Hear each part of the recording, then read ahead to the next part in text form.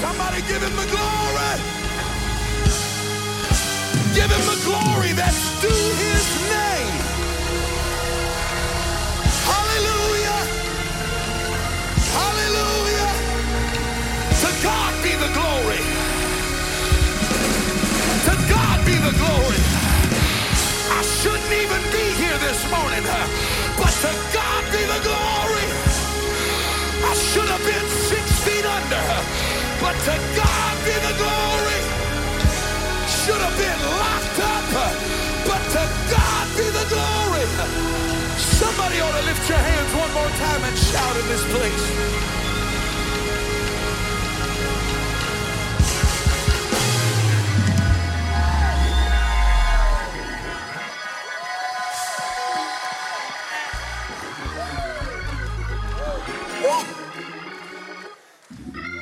Tell your neighbor, don't mess with my praise. Don't try to slow me down. Don't try to hinder me. Don't try to stop me. You're not the one that saved me. You're not the one that rescued me. You're not the one that cleaned me up. You're not the one that broke the chains. I didn't come here to dance for you. I didn't come here to impress you. I didn't come here for you, but I came to give my God the... So excuse me for a moment while I shout. Pardon me for a moment while I dance. Pardon me for a moment while I lift my voice.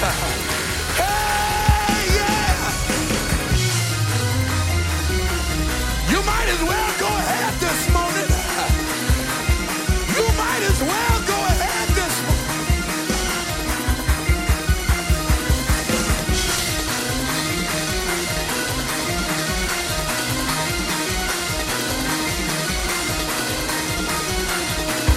Hey.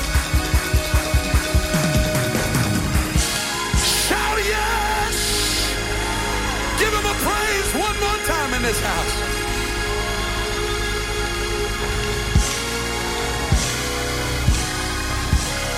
Glory, glory, glory, glory.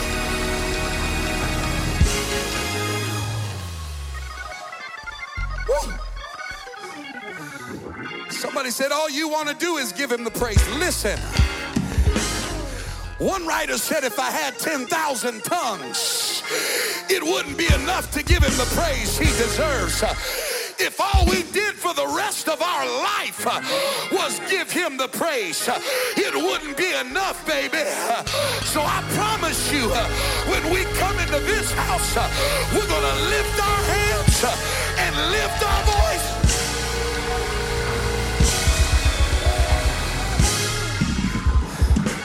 How much is enough? I don't know. How big is the God you serve? How much is enough? I don't know. How much has he done for you?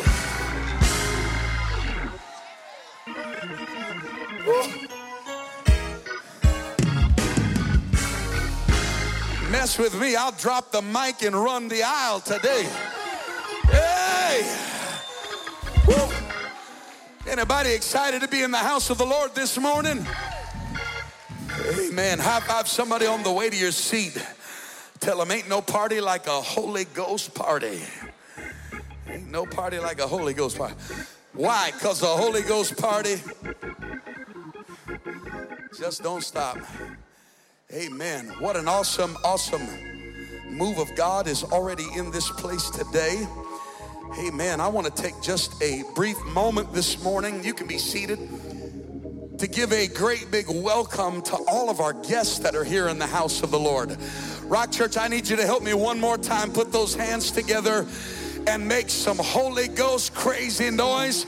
Come on, we can do a little bit better than that. One more time, help me welcome all of our guests into the house of the Lord this morning. We are so honored to have you in the house of the Lord today. And what a privilege. During meet and greet, I got a chance to shake hands and meet many of you this morning that are here for the first time. And we want you to know what a privilege it is on our behalf to have you here at the Rock Church this morning. And if you are here for the very first time, you should have received a VIP invitation card. And this is an invitation for you to join us immediately after the service in our VIP room. Everybody knows VIP stands for very important person. And we want you to join us there after the service. We've got a small gift and some light refreshments. We'd love just one more opportunity to tell you how much we appreciate you being here. And we want you to know that we have a little understanding here at this church that you're only a guest for the first 5 minutes that you come through the door. After that, your status is changed and you're just at home here at the Rock Church. Amen. Would you turn around 360 degrees, shake every hand you can reach, tell them welcome home this morning. Come on, tell them welcome home this morning. You're at home here today. Amen. Amen. Amen. I want to say what a privilege it is to have Brother Stephen Gill with us this morning, all the way from Calgary, Canada. Would you help me give him a great big hand clap of welcome? Amen. So good to have him in the house of the Lord today. And then I am so excited. Not just one, but I have two of my nieces, beautiful nieces, that are here in the house of the Lord with us today. Would you help me welcome Sister Marissa Bowles, all the way from North Dakota, here visiting us this week. Would you help me welcome her back? Love this precious young lady, and known her since before she was born. So excited she's here to spend a little bit of time with us. And then my beautiful niece, Sister Kia. We call her Kia. We got a bunch of Kianas here, but we're so excited to have my beautiful niece Kiana in the house of the Lord with us today. And listen, how exciting is this? She just relocated to Fort Myers this past week. So she's really at home today. Would you help me give her a great big welcome home this morning in the house? And of course, my little buddy Luca, who is probably in Sunday school already, but we're excited that he's here. Love them so much, and grateful for what God is doing in their lives. Amen. Somebody shout next Sunday. Well, before we get to next Sunday, how about somebody just shouts tonight? Tonight we will be here at 6:30 for Sunday Night Live. And I'm telling you, you don't want to miss it. We're going to have a great time in the Holy Ghost tonight. But next Sunday is Supernatural Sunday. Amen. And I want us to be praying. This is a powerful, powerful service. We are really anticipating 100% attendance. And we want what happens in this house next week to absolutely include every person who is a part of this church as we synchronize ourselves with the vision that God has for this house and this city. And there is an exponential power that happens when God's people get the revelation that 1 + 1 does not equal 2 in the kingdom of God. He said 1 can put 1,000 to flight, 2 can put 10,000 to flight. Can you imagine what happens when the entire church understands the dynamic of what happens when we come together under God's purpose?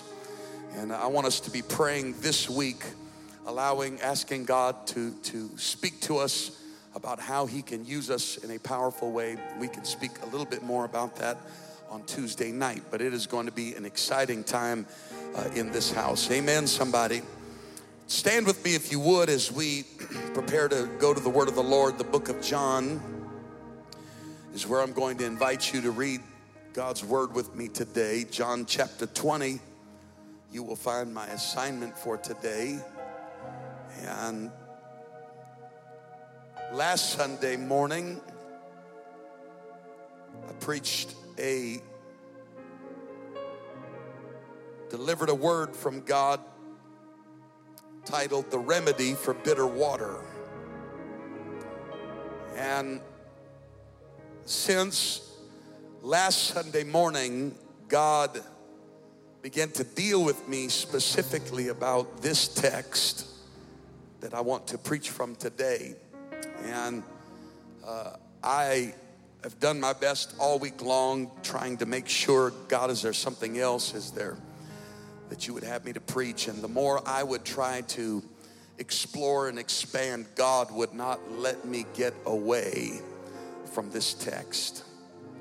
And so it is beyond a shadow of a doubt in my mind that there are some people in this house today. God knew you would be here. God knew exactly what you needed to hear. And if you will open your heart and your spirit to the Word of God, God's got a word to speak to you in this house. Does anybody believe that today? John chapter 20 verse 24 says,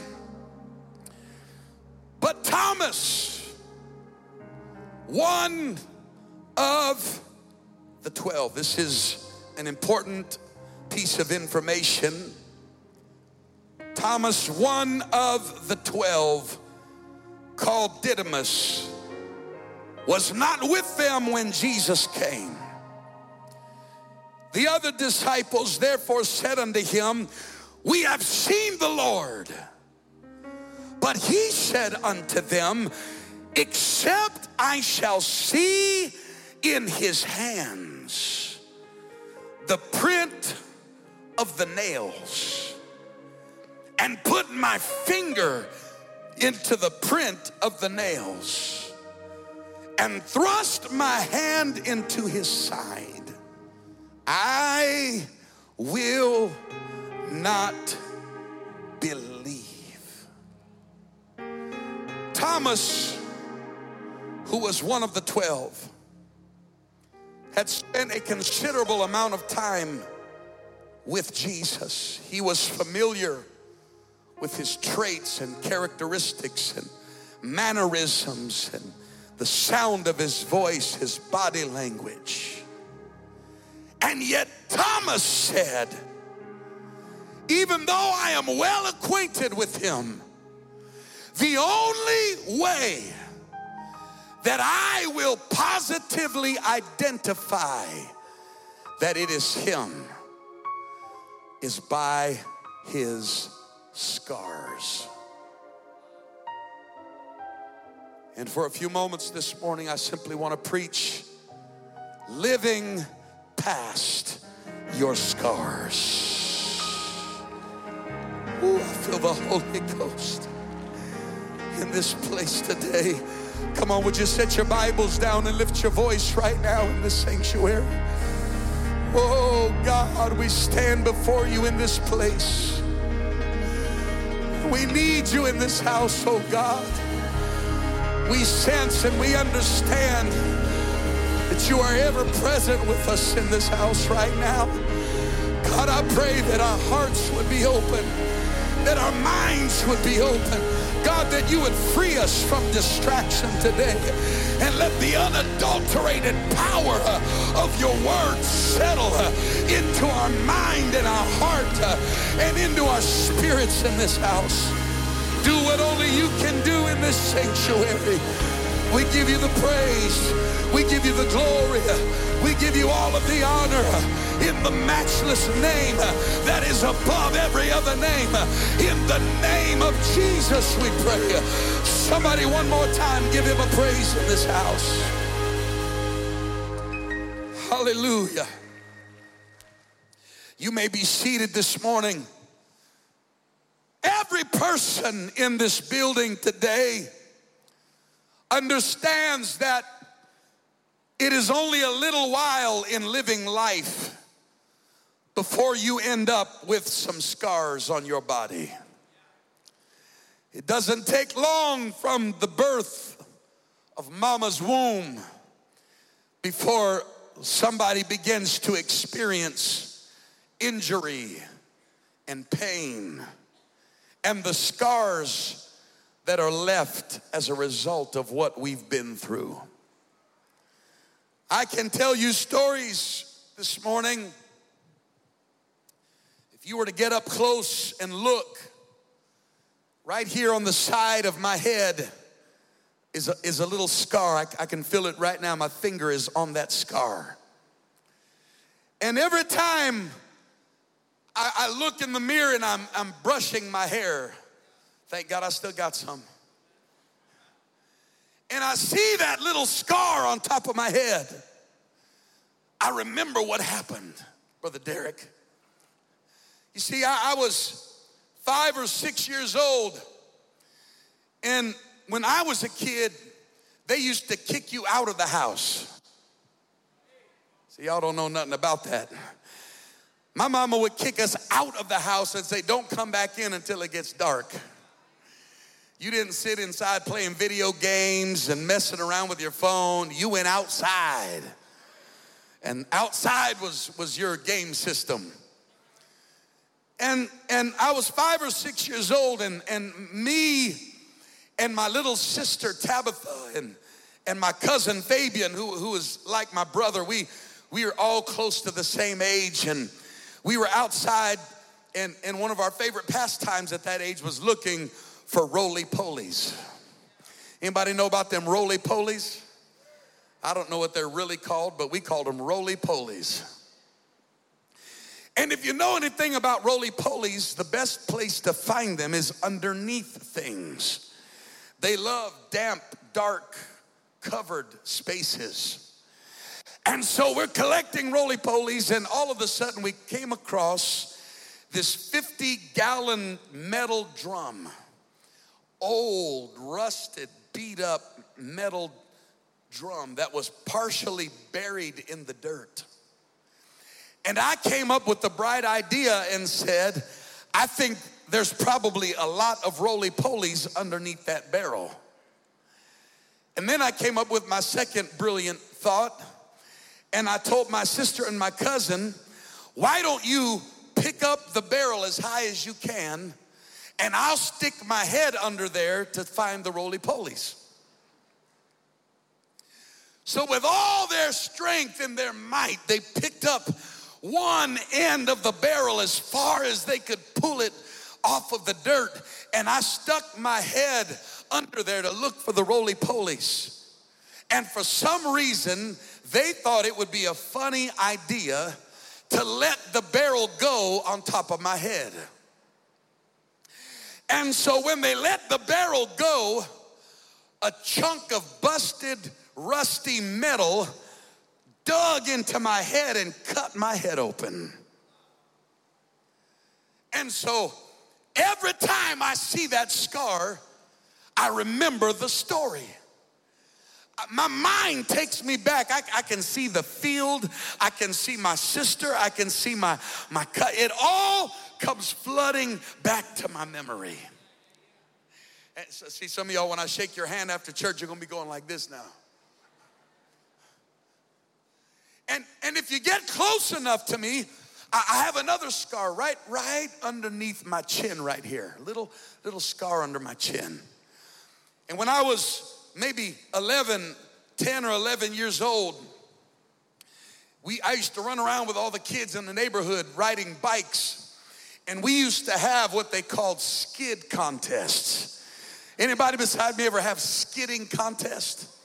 See, what the object of the game was is you would back up down the street or on the sidewalk, and you would go as fast as you dare to go, and at the last moment, you would slam on the brakes, and you would leave a skid mark across the ground and see who could skid the farthest skid on their bike.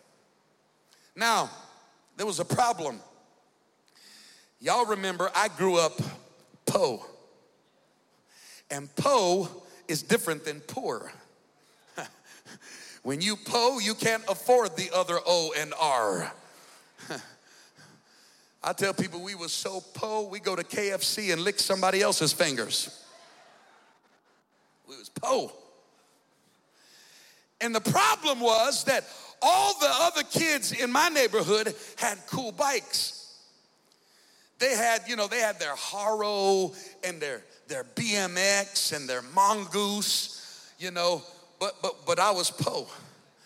And I was riding around the little hand-me-down from my older cousin who was a girl and had a little My Little Pony bike with a banana seat. Y'all don't know nothing about them banana seats. Anybody remember them? It's hard to be gangster riding My Little Pony bikes with a banana seat. But I dared one of them to say something about My Little Pony. I'll punch them right in the teeth. And so when we had the skidding contest, I was at a disadvantage. And so when it was my turn, I didn't want to ride the My Little Pony bike, so I borrowed my friend's bike. And I jumped on that bike and I started cruising up the road to get my starting point. And I went farther than any of them went, and they all started, oh, and I kept on going. And I got back so far that when I turned around, I said, ain't nobody gonna beat this for a long time. And I started pedaling that bike. I mean, I was leaning into it with everything I had. I was pedaling as fast as I could. And when I finally got to that spot to hit the brakes, I pushed backward on the pedal, and guess what happened? My pedal went, whoo. I had grown up on Poe bikes. And the way you stopped our bike is you pressed backward on the pedal. But all these new bikes didn't have brakes on the pedal. You had to push the hand brakes. And I didn't realize that till the last second. And this is all happening in split moment timing. I'm going as fast as I can. I go to hit the brake, no brake. I remember the hand brakes. But the problem is there's two of them. One on the left, one on the right, and I don't know which one to press. So I do what any smart person would do. I grab both of them. And I was gonna leave a mark. So when I grabbed them, and I started singing this before R. Kelly did. I believe I can fly. That bike flipped over and I went sailing through the air. And when I landed right on my chin. Wham! Knocked me out cold. Split my chin open, blood everywhere. All my friends were so scared, they went and drugged me to the front porch, hit the doorbell, and took off running. My mom opened the door.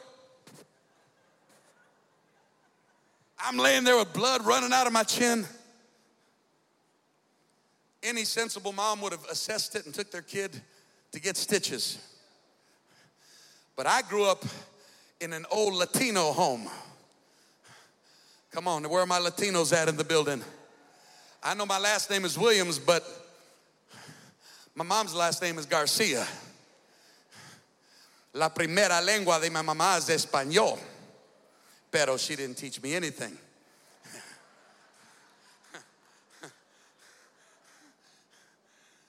But in that old Latino home, they didn't take you to no hospitals. You know what she did? She ran me over to the kitchen and started dumping sugar on my chin. What's up with that? I guess they just grabbed the closest baking ingredients they could to try to, all them old home remedies. She started putting sugar trying to stop the bleeding. And then when she got done with that, she grabbed the butter. Oh, put some butter on it, hijito. Put some butter. And so every time I see that scar, I remember all the events associated with that scar.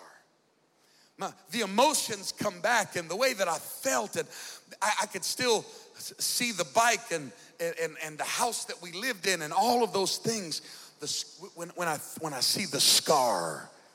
And then if you get close enough on my left hand, you can barely see it now, but there's a scar across my wrist right there. And one time for my birthday, I think I was maybe about 10 years old. If you notice, all this is happening between 10 and 12.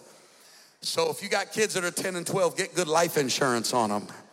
They're dangerous. And one of my uncles bought me a folding knife, a pocket knife for my birthday. And with the pocket knife, he bought me a sharpening kit. And so after my birthday party, my bedroom was down in the basement of the house, so I was down in the basement messing with all of my birthday gifts. And I had that pocket knife out, and I had the sharpening stone, and nobody taught me how to use it, and I was trying to figure it out, and I thought somewhere I saw them put oil on the stone, and so I had put a bunch of oil on the stone, and I was trying to figure out what angle to put that blade to sharpen it, and when I pushed, the blade slid fast across that oil, and it literally stuck right into my wrist. I lifted my wrist, and the knife was just. Now, instinctually, I just grabbed the knife and pulled it out, and when I did, the blood just.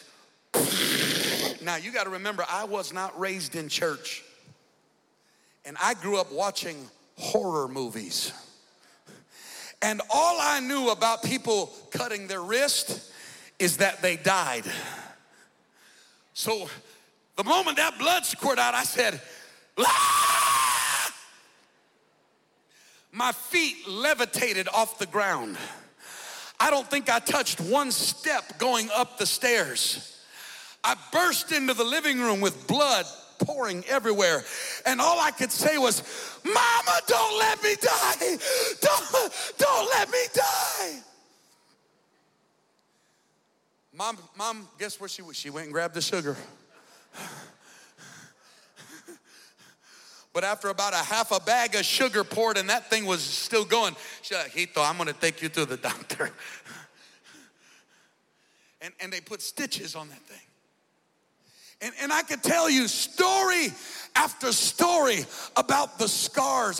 I could tell you about the scars on my abdomen from when I had to have my gallbladder removed. And all of us today, if we think about it, there's scars that we could tell stories about. But can I tell you this morning that even though the scars are part of my story, they don't define my entire story. Even though I've been wounded and I've been hurt and I've experienced what pain is like, the scars are a part of my story, but they do not define who I am. I don't introduce myself to people and say, "Hello, my name is Randy Williams, the guy with scars on my wrist, scars in my head, I'm all messed up, I got scars." That's not how I introduce myself, because they're part of my story, but my scars are not my identity. I am not who my scars want to tell me I am. I am not what the pain in my life wants to tell me that I am. Woo. But what about the scars that can't be seen with the natural eye today? Because those scars have stories too. Scars from divorce, scars that come from abuse, scars that come from a life of failure, scars that come from the experience of betrayal, scars that were inflicted because of the experience of living lies, scars that are the result of heartache and experiences that were bitter in my life. Can I just preach this morning that everybody in this building has some scars and some wounds that can't be seen with the naked eye. Every one of us are living with some things that are a constant reminder of what we've been through, and it is the objective of the enemy to identify you by those scars. Thomas said that I will not believe unless I identify him by those scars. The enemy would love nothing more than for you to live your life identified by what you've been through, constricted and constrained by your experiences and your past. If the enemy could, he would do his best to make your scars declare, this is who you are. This is your identity. Abused, neglected, abandoned, mistreated. But I've got news for the enemy this morning. I'm going to live past my scars. I am not what I've been through. I refuse to be identified by my pain. I refuse to live in bondage to the scars that are on my life. There is a bondage that can be caused by wounds in our life. Luke chapter 14, verse number 18, Jesus said, the Spirit of the Lord is upon me, because he hath anointed me to preach the gospel to the poor. He hath sent me to heal the brokenhearted. He hath sent me to preach deliverance to the captives and recovering of sight to the blind. And listen, he sent me to set at liberty them that are bruised. What is a bruise? A bruise is a mark that is an indicator of past pain. A bruise is a mark that indicates a past injury. And Jesus said, I have come to set at liberty them that are, he didn't say I come to heal those that are bruised. He said, I've come to set at liberty. Why?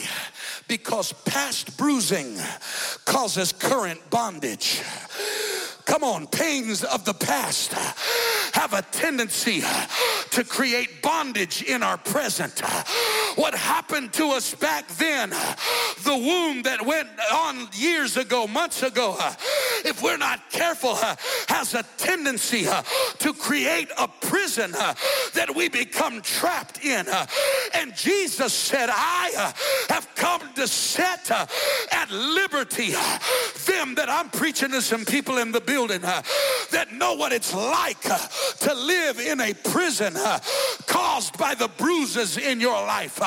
You're trying to be normal, but every time you get so far, you run into a wall that reminds you what you've been through before. And you try to go this direction, and it's not long, right when you think you're making progress, another stark reminder of what pain you've suffered and the injuries that came upon you. And if you're not careful, you become in bondage to what happened in your past. I was abandoned, and therefore I am. I was abused, and therefore I am. I was neglected, and therefore I am. I was mistreated, and therefore I am. But God sent me into this house this morning to preach to somebody that today you're coming out of that bondage. Today, you're coming out of that prison. Today, God's going to set you free from that prison. Who am I preaching to in the building? You've lived in that prison long enough. You've lived in the four walls of your past long enough. Jesus said, I am come to set at liberty them that I wish I had somebody in the building that would just stand to your feet and declare, I'm coming out of this. I'm coming out of the pain. I'm coming out of the dysfunction. I'm coming out of my past. I'm coming out of what happened to, come on somebody, Somebody ought to go ahead and shout in this place, I'm coming out.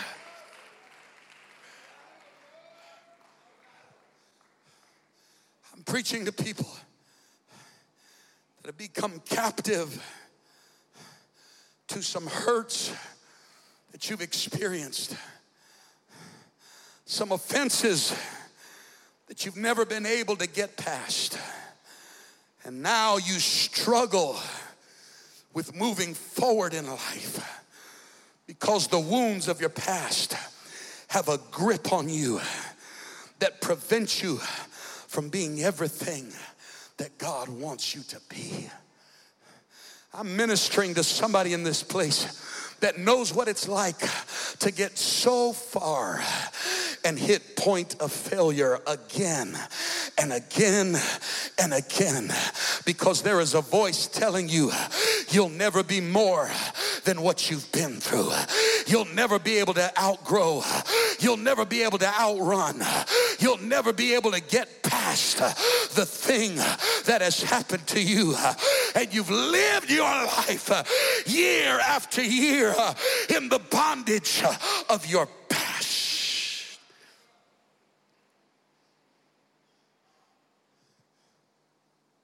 There's something that happens to people that are wounded. It mirrors the physical. When somebody is wounded, oftentimes if the wound is great enough, it affects how they walk. It affects how they move, how they ambulate. And then what happens is that even when the wound is healed,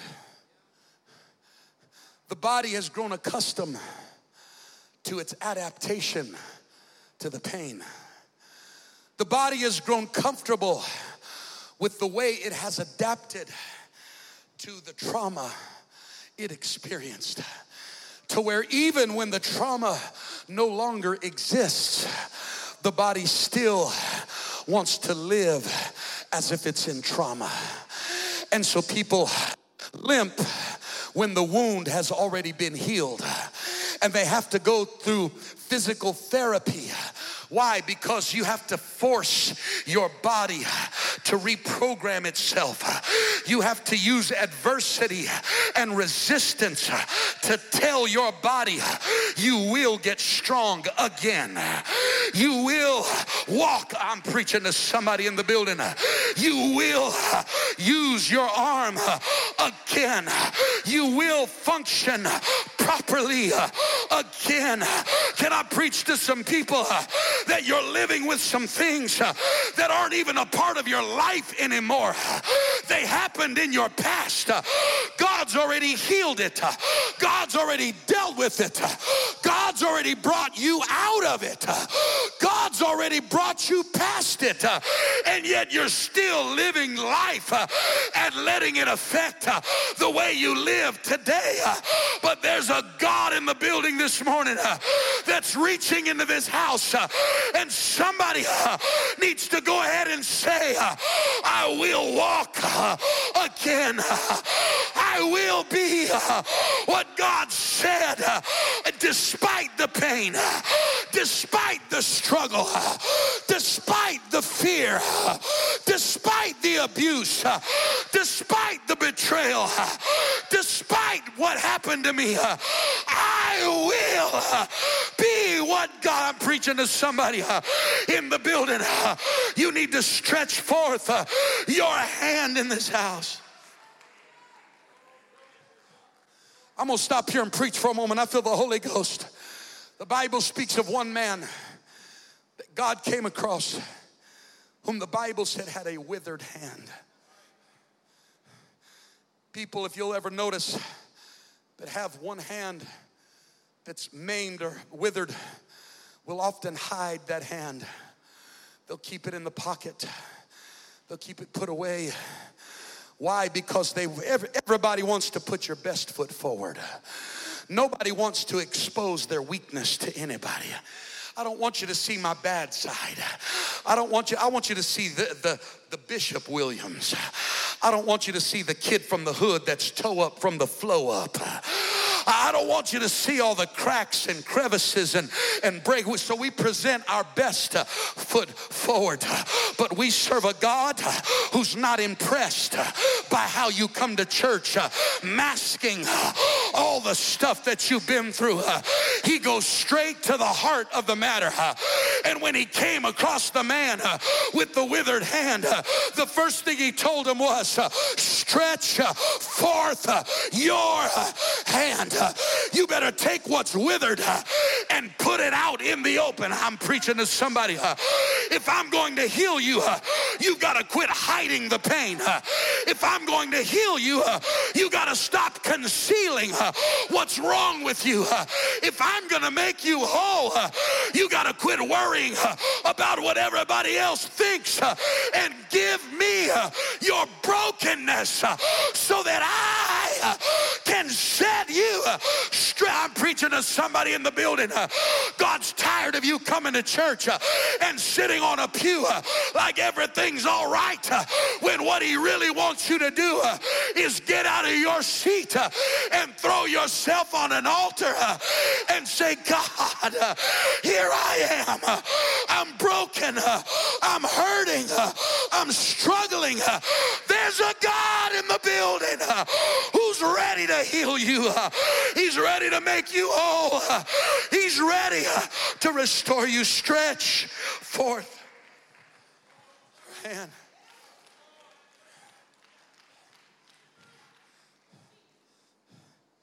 You see, the power of the scar is not in the wound itself, because the wound is a thing of the past. It's closed up, but the scar is a landmark. It's a reminder of what happened to you. The word remind means to put it back into your mind. When you have a thought and you tell somebody, remind me later, what you're telling them is, there's a good chance that thought won't be here later. I need you to put that thought back into my mind. And scars, the power of the scar is not in the wound. The power of the scar is in its ability to remind you of what happened to you. I'm preaching to somebody in the building. 10 years ago it took place, but that scar gets you to bring the emotions back all over again. Come on, the struggle took place when you were a kid and God brought you out of all of that, but the scar keeps putting the thoughts back into your mind. And when the thoughts get back in your mind, the emotions start all over again, and the feelings. It's the power of a scar in your life. It's a landmark to tell you, don't you ever forget what happened to you. Don't you ever forget the pain. Don't you ever forget the struggle. Don't you ever forget what happened in your life. And our human spirit doesn't like to forget pain. Hear me, somebody. Because it is a survival mechanism. You take a little kid and you tell them, don't touch the stove. They don't know what the stove is. Don't touch it. They keep wanting to touch the stove. You want to know what the best lesson is? Let them touch it. Oh Lord, somebody better delete that off of live stream so I don't get DCF called on me. What happens when they touch it? They get burned. Pain. They associate pain with the action. And the mind has an incredible ability, Brother Keith, to hold on to pain. Because when that happens, not only does the child burn their finger, but they burn their conscience. Come on, hear me somebody. When the trauma happens, it's not just physical, but it burns something into their thinking, and the body remembers the pain. And in order to avoid danger, the mind remembers the pain. And so the remembering the pain causes the aversion of anything that could, you know what? Sometimes the trauma can be so great that people develop phobias in their life where they become excessively afraid of certain things because of something they've experienced. And pretty soon they can't even live life normal because of the fear of pain in their life. And they create an aversion to situations and scenarios that become unhealthy. They let risk aversion override everything else in their life, and before you know it, their only goal is to not get hurt again. I'm not going to have friends because I don't want to get hurt again. I'm not going to have relationships because I don't want to get lied to again. I'm preaching to somebody in the building. I don't want to be a part of a church anymore because I don't want to get offended again. I don't want, come on, what is it? It's your memory. It's the scar. It's the power. But can I preach to you that one writer said it like this: forgetting those things which are behind me, I reach forth and I press toward the mark. Can I preach to us for a moment that your ability to reach forward often is associated with your ability to forget what's behind you? I can't get no help in this house. Your ability sometimes to press forward lies in your ability to forget those things that are behind you. Oh, I'm preaching to somebody that forgetting is a God trait. It's a God characteristic. God said, as far as the east is from the west, I'm going to remove your transgression. I'm going to cast it into the sea of forgetfulness. Oh, somebody in the building, you need God to bless you with the ability to forget this morning. You got to learn how to put the past behind you. I feel like preaching real good this morning. Stay there, Brother Keith. Stay there, Brother Eddie. Stay there. Stay there. I got stuff in my past. Struggles, come on, fighting, turmoil, and pain, and hurt going on. And now, God healed it, and it's settled. And God's calling me to go forward. And I say, okay, I'm moving. Stay there. I'm moving. But there's only so far I can go as long as I'm holding on to the past. You see, there comes a point where the past is no longer holding you, but you're holding on to the past. I can't get no help in the building. There comes a point where God neutralized your yesterday, but you're still holding on to what's behind you. And I'm preaching to somebody in this house, and you're living a life of frustration because you can't move forward. Why can't I move forward? Why can't I progress? Why can't I get where I'm trying to go? Well, I'll tell you why. Because you're still holding on to your past. You're still holding on to what other people did to you in your history. You're still holding on to yesterday's pain. And as long as you hold on to yesterday, you'll never walk into your tomorrow. You'll never experience, because the power of the scar has dominion over you. But if you're going to be what God wants you to be, somewhere you've got to forget those things that are behind you, and you've got to reach forward and press. Who am I preaching to in this building today? God said it's time to move forward. It's time to quit living stuck. It's time to get out of your pit. It's time to get out of that trap that you've been living in. It's time to live past your scars.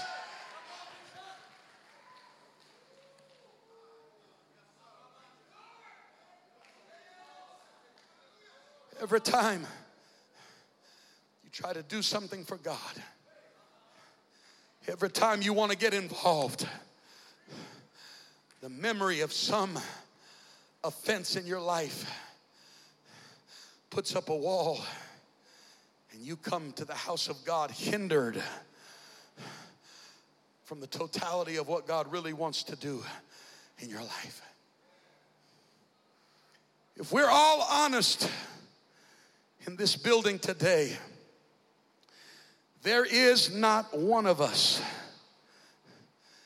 that have not been wounded or been the one to wound somebody else. I knew I wouldn't get too many amens right there, but I'll wait. If you're honest, you will understand that not only have you been wounded, but there have been times in your life when you were the one that caused the pain. I just need 15 honest people in the building. I just need 30 humble people that would go ahead and say amen to the word of the Lord in this house. God, it's been me before standing in the need of prayer. God, it's been me before that was guilty. God, it's been me before that was careless. It's been me before that made the mistake. In moments of weakness or carnality, we have said and done things that have hurt somebody. And the most painful wounds are the ones that come from the people we care about the most. I'm preaching in this house today. You see, I can handle it when somebody tries to wound me that I'm not really connected to. If I'm driving down the road and somebody wants to tell me how much they appreciate my driving skills by giving me the single finger salute, I'm probably not going to get depressed for 3 days and discouraged because of what they think about me. I'm probably not going to lose any sleep wondering what I did to offend them or what I could do to change. It's probably not. But when people that I love the most, when people that I'm connected to, that I have something invested with, that I broke bread with, and I've shared my time, when it's those people, that's the kind of wound that really hurts. It's just like the prophecy of Jesus that we read in Zechariah 13:6. The Bible says, one shall say unto him, Jesus, what are these wounds in thine hands? One transliteration says, what are these wounds in your hands, and where did you get them? Then he shall answer. He's not going to say they came from my haters. The wounds came from my enemies. He's not going to say the scars came from the people that opposed me. He said, but they are those with which I was wounded in the house of my friends. I got these scars because the people I love the most, the people I cared about the most. This is what I need to preach real in this place today. Can I preach real in this house? That some of our greatest wounds come from the people that we care about and we love the most. But there was no one who understood offense like Jesus understood offense. There was nobody that understood betrayal like Jesus understood betrayal. There was nobody that knew what it was like to be done wrong like Jesus did.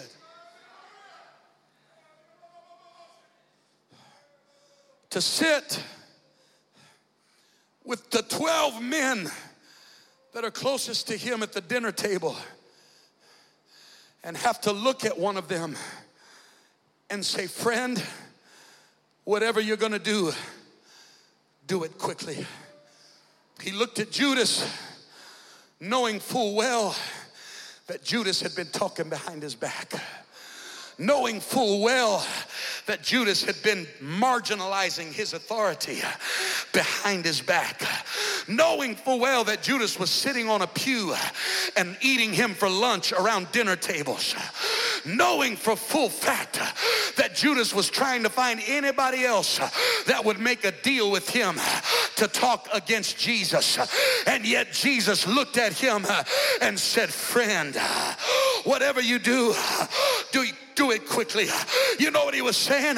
Judas, I know what you're doing, and frankly, I can't take it any longer. If you're gonna betray me, then just get it over with. Let's stop the games. I love you, Judas, and this hurts more than you can imagine. There's a bond that happens between people that break bread together. Jesus turns, looks at all 12 of them in Matthew 26 and 31, and he says, all ye shall be offended because of me this night. If Jesus could say that about himself, some of us could take a lesson of humility and learn how to say it about ourselves sometimes. I can't get no help in this house.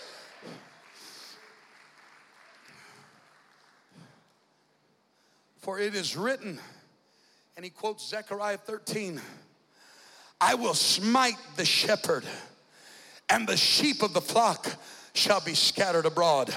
But after I am risen again, I will go before you into Galilee. Listen, Peter answered and said unto him, Peter wasn't having it. He stood up just like he did earlier and said, though all men shall be offended because of thee, yet will I never be offended. Peter was that saint that looked at his pastor and said, Pastor, I don't care what anybody else does. You'll never have to worry about me. I don't know what's going on with all these other 11. He kind of turned his back on the other disciples. I don't know what you think about their character, that you think they're going to turn their back on you. But I just want you to know, Jesus, not this old boy. It don't matter what happens. I will never leave you. You ever had people that walked in that kind of commitment to you, expressed their devotion and faith to you at a level like that before? And yet, here's what happens. Jesus looks at him and says, you know what, Peter? Here's what I say to you, that tonight, before the cock crows, you're not just going to deny me once, Peter, but you're going to do it 3 times. Peter, you're standing up saying how superior you are to everybody else and how you'll never deny me. But I'm telling you, Peter, that before 24 hours hits, you're not just going to deny me once. You're going to do it 3 different times. This is the conversation Jesus is having to have with them. Peter says to him, though I should die with thee, yet will I not deny. Peter doubles down. God, if I've got to give my life for you, I'll never turn my back on you. I'll never deny you. And then all the other disciples jumped in. Yeah, me too, me too. You know what? We rarely have intentions of offending each other. We rarely have ambitions of trying to hurt somebody else. But the fact is that we are all flesh. Come on, I need an amen in the building. The fact is that we are all frail humanity.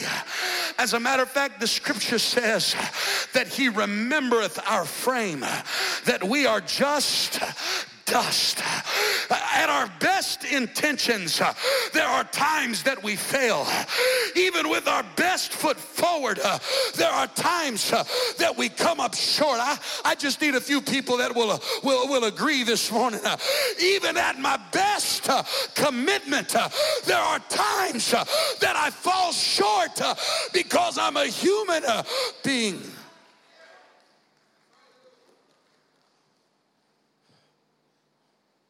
As a matter of fact, James chapter 3 verse number 2 says, for in many things we offend all. It's quiet. If any man offend not in word, the same is a perfect man. Do I got any perfect people in the house? Would you please stand to your feet if you are a perfect person? Any perfect people in the building? I didn't think so. So what that tells me is that every single one of us have offended in word and in deed. I am in a house full of guilty people this morning. Come on, I need some humble folk. You don't feel like shouting right now, but I need some humble people who aren't afraid to throw your hands up in humility and say, God, I've been guilty of that. God, I've been an offender before. God, I know what it's like to fall short. God, I know what it's like to hurt somebody. Come on, somebody. I know what it's like. And if it happened to Jesus, it will happen to you. Can I submit to you that the scars in Jesus' hands were not the only scars that he had to deal with?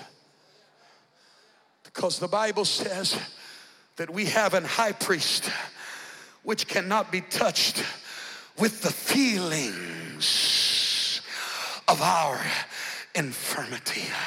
He knows what it feels like to be betrayed. He knows what it feels like to be lied about. He knows what it feels like to be disappointed by people. He knows what it feels like to experience failed leadership. Can I preach to us this morning? How did Jesus live past those scars? I'm going to tell you how you live past your scars. It is 3 words that are recorded in Luke 23 and 34 as he hangs between 2 thieves. 3 words that will set you free from your past. Father, forgive them. You want to learn how to be set free? Learn how to forgive people. You want to learn how to live a life of freedom from the bondage of scars? Learn how to tell people, I forgive you.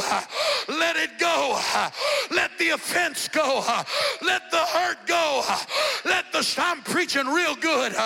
Somebody in the building needs to let it go.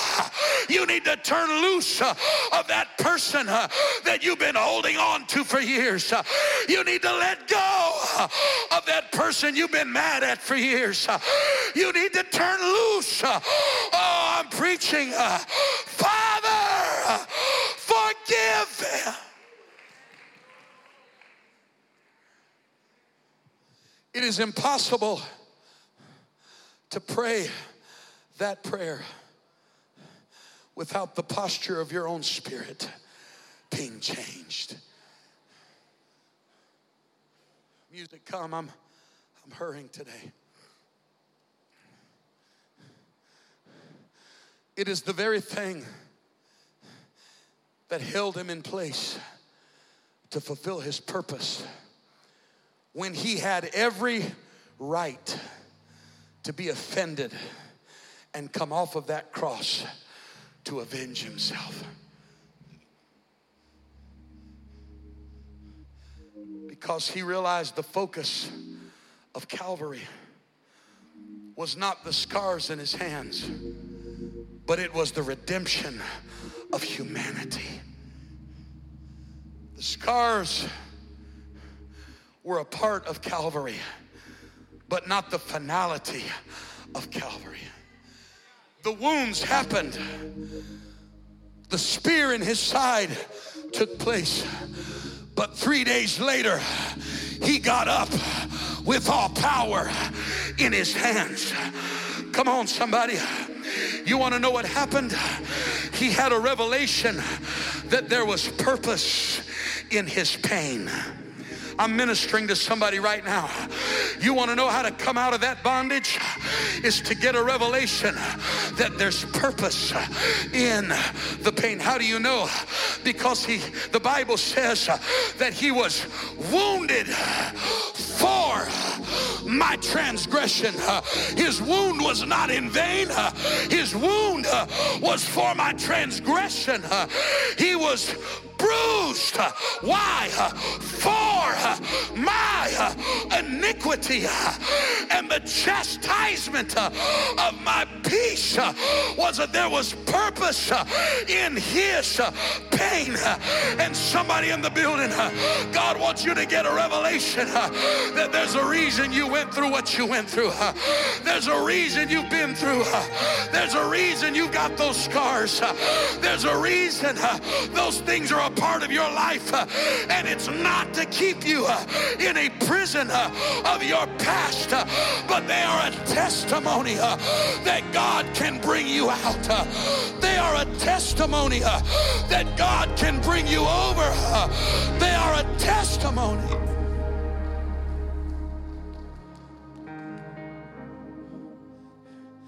If you're going to be what God wants you to be, you'll never escape Calvary. Jesus said, pick up your cross and follow me. But that's not the only purpose of the cross. Because when he got done carrying the cross, they nailed him to it. And if you're going to be what God wants you to be, you'll never escape Calvary. Somewhere you're going to have to get on that tree yourself. And listen, you can't crucify yourself. It can't be suicide. So that means somebody else has to do the deed. I can't get no help in here. That means that somebody else has to put a hammer in their hand. Somebody else has to drive a nail through your hands. Somebody else is going to have to shove a crown of thorns on your head. Somebody else is going to have to take a spear and put it in your side. And you know what your responsibility is? To get a revelation that there's purpose in the pain. And I begin to realize, God, I know they're trying to hurt me, but God, they're accomplishing challenging your will. God, I know they're trying to destroy me, but your will is being done in my life. God, I know they're trying to hurt me and assassinate my character, but God, your perfect will is being brought. Come on, somebody in the building. I came to preach to you that there's purpose in your pain, and God is ready for you to live past your scars. The purpose of Calvary isn't the wound, it's the resurrection.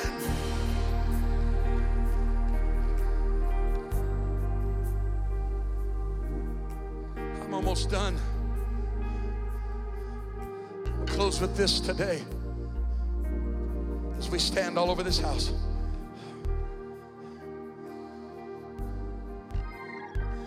There was a man who was relating a story to his friend about his childhood. He began to explain that when he was just a baby, there was a period of time when the electricity was shut off in their house. And there was no hot water heater that was working. And so, when this man was a baby, his mom was trying to take care of him. And she told her husband, she asked him to go to the gas stove and boil some water so that she could mix it and have some warm water to bathe him in. And so his father filled up a great big container, put it on the stove and brought it to boiling temperature.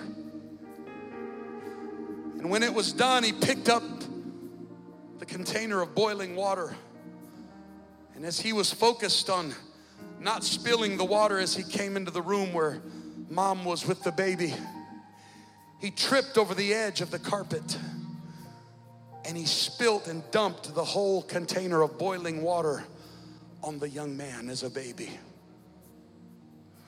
He began to explain that he had severe burns, massive severe burns all over his infant body. His friend, surprised by the story, said, "You must have scars. You must have scars that are all over your body from that happening." And he began to explain to him. He said, "When I was little, the scars covered my entire body.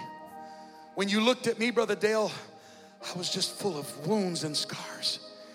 He said, "But as I began to grow," he said, "the scars, you see, your body is designed to grow, but scars don't. And the more you grow, the smaller the scars become in comparison to the rest of who you are." And I don't know who I'm preaching to right now, but you lived long enough with scars covering you. And God wants you to know that the more you grow and the bigger God makes you and the farther along you, that scar's gonna get smaller and smaller. It's gonna define you less and less in your life. And God's gonna give you a new identity. God's gonna give you a new perspective. God's gonna give you, I wonder if there's anybody right now that would throw your hands in the air and say, "God, here I am. I come to you with my wounds. I come to you with my scars." Come on, here they come. I'm opening these altars right now. Somebody in this house needs to step out of your seat and run to this altar and throw your hands in the air and say, "God, I'm ready to live past my scars. God, I'm ready to live past my mistakes. I'm ready to live past the pain." Come on, all over this house. Come on, all over this house. Here they come. The altars are filling up. Church, would you be sensitive right now? Would you be sensitive to God as they come? Would you find somebody to pray with? Come on, lift your hands. It's time to live past your scars. Come on. What happened to you when you were a child can no longer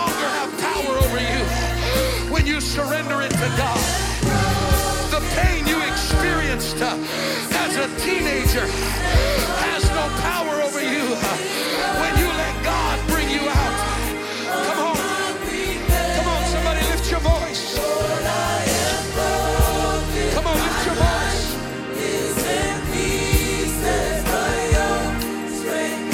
I need every Holy Ghost filled saint of God to come out of that chair and move with compassion and pray with somebody. Come on. Come on, these altars are full.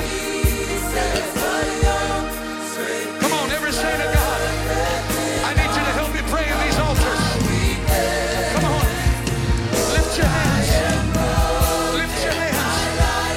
I'm going to live past my scars. I'm going to live past my wounds. I'm going to live past my failure.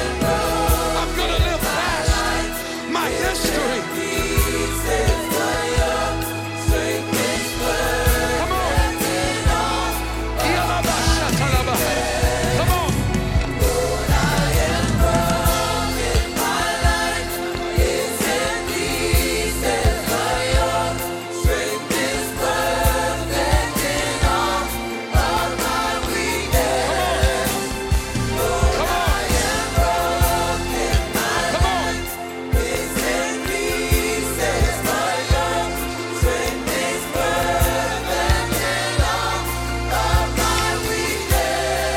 Come on.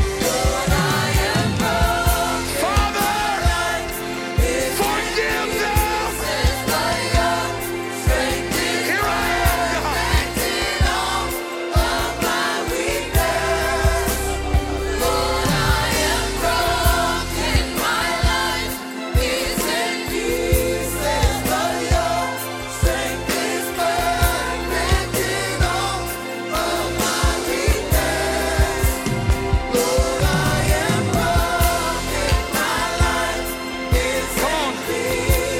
Come on. You can live past your scars. I refuse to be identified by my pain.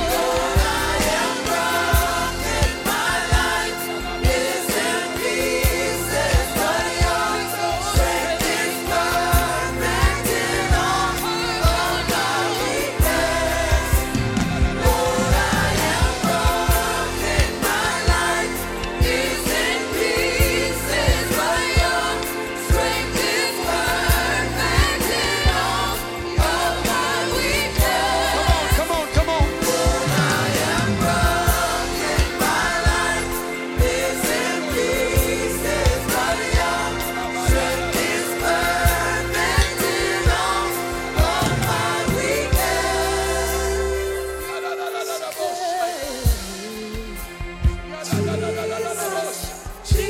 Come on. Come on, lift your voice.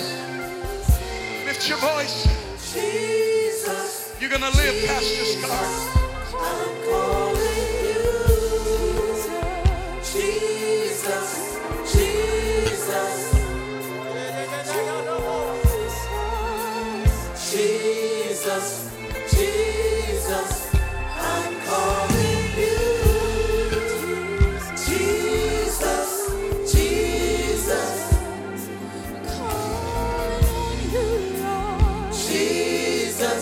Jesus, I'm calling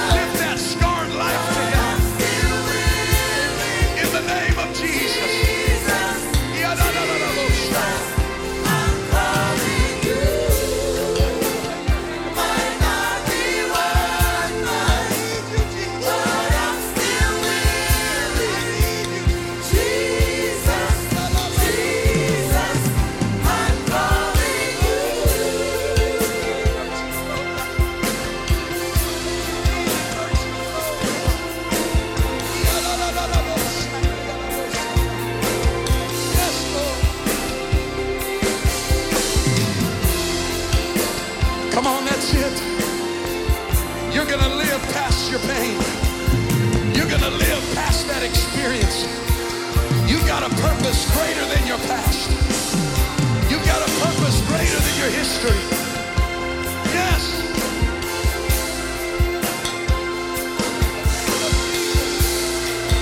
God, would you wrap your arms around her right now? Let your healing touch her heart. Oh! La, la, la, la, la, la, boss. La, la, la, la, la, la, la, la, boss. Right hand, right hand.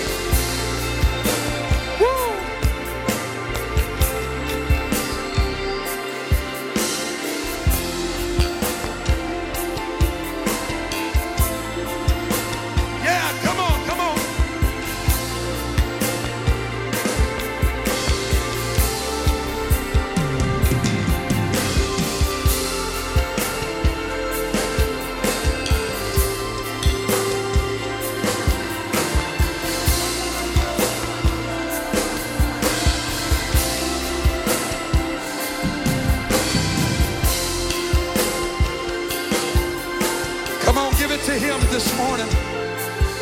Put it in his hands. Put it in his hands. Put it in his hands. Come on, come on. Might not be worth much, but I'm still willing. Jesus. Jesus, Jesus, I'm calling you. Might not be worth But much, Lord, I'm willing. I'm still willing. Jesus. Jesus, Jesus. I'm calling you. I'm calling you.